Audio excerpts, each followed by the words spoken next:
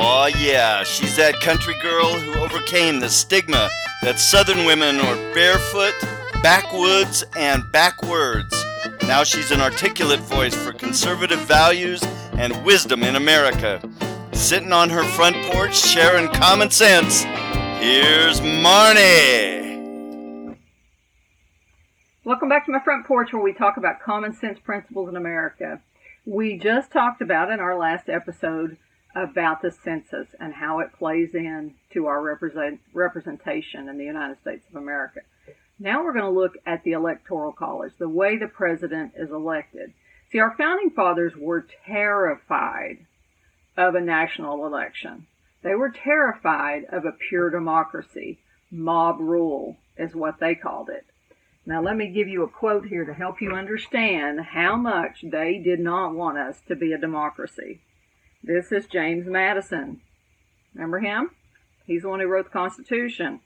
Democracy is the most vile form of government. Democracies have ever been spectacles of turbulence and contention, have ever been found incompatible with personal security or the rights of people, and have in general been as short in their lives as they have been violent in their deaths.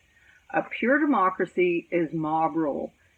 If my community decides that I need to give my extra car to John down the street, they can vote, and if the majority, even if one extra person over half says, yeah, Marnie needs to give her car to John down the street, a mob will show up, or maybe they'll send the police or whatever, come take my car and give it away.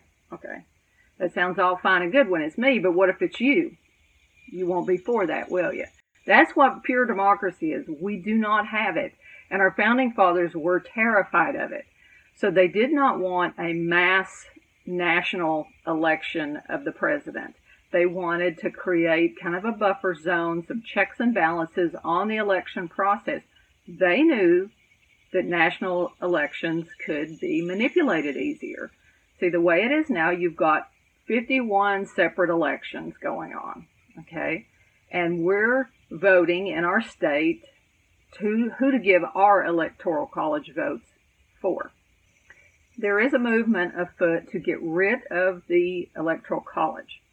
There are people who want a national popular vote, NPV, national popular vote. And what they are doing is kind of an end run around the Constitution. They're not trying to change the Constitution because they know they can't. To get rid of the Electoral College would require a major undertaking, and they're probably not going to be able to pull that off. So what they're doing is they're kind of sneakily going in the back door, and they're going to individual states and saying, we want you to contract that you will give your electoral college votes to the winner of the national popular vote. Let's look at that, for example. In 2004, Bush won the national popular vote. California's votes went to Kerry. But in that case, because Bush won the national popular vote, if California is under contract, the way their NPV is wanting to do, they would have to take their Kerry votes and cast them for Bush because Bush won the national election. How likely do you think that's going to happen?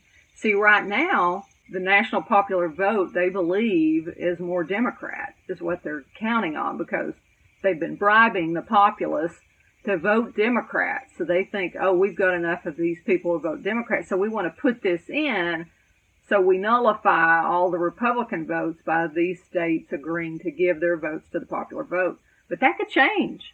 That could change. Look how many, that's not too many years back, 2004 to coming up in 2020, just 16 years.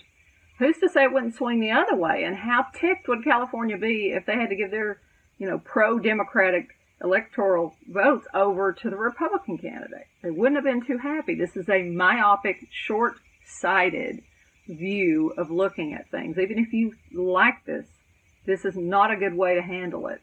If you want to change it, you need to change it at the Constitution. And even then, it's stupid. I'm just going to say it. It's stupid. Very stupid. And here's why. If you're going to rig an election right now, you've either got to make some phony ballots appear or you have to have some real ballots disappear. And the way it is now with 51 51 different elections going on, all managed by their states. It's very hard to go in and figure out, okay, where do we need some more votes for this candidate? And we've got to take some away in Florida here or add some over here in Texas. Or you see what I'm saying? You got to know what you're doing, and it's hard. It's harder to manipulate with voter fraud our election when it's a whole bunch of different elections that you've got to figure out where to take votes and where to add more. And, it's really hard to figure out. So it's harder to have voter fraud. But let's say we go to a national election and it's all going into one pot. Well, it doesn't matter where you add or take away. Doesn't matter a bit.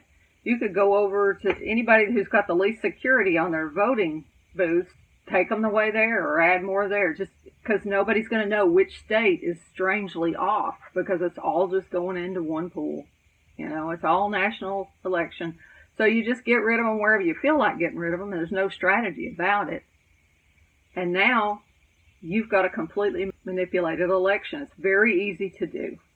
The decentralization with the Electoral College is a safety mechanism. It also keeps a candidate from going in and just campaigning and offering promises to big cities or states with a lot of Electoral College votes.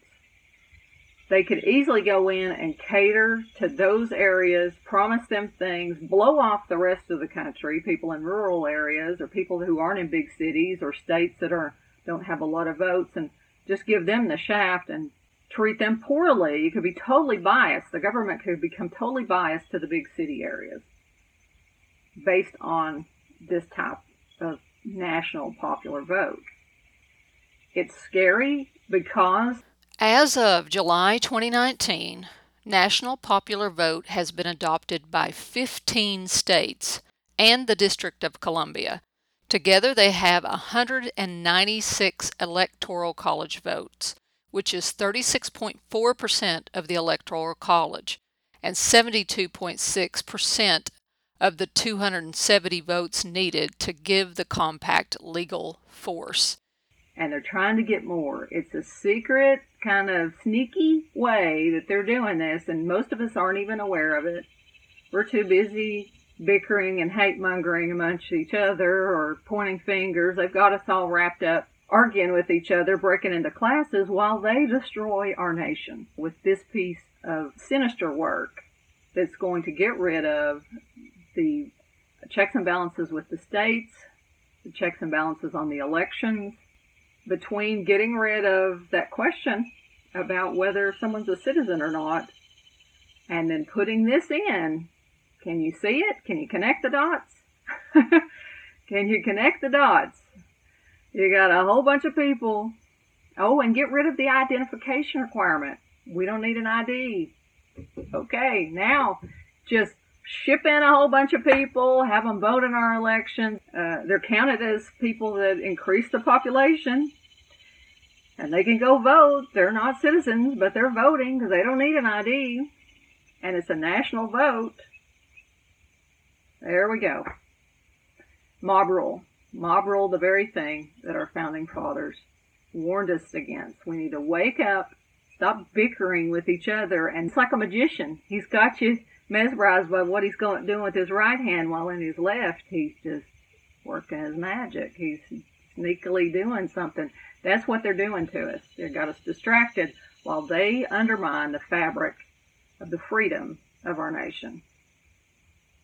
Y'all take care. God bless. Keep fighting the good fight.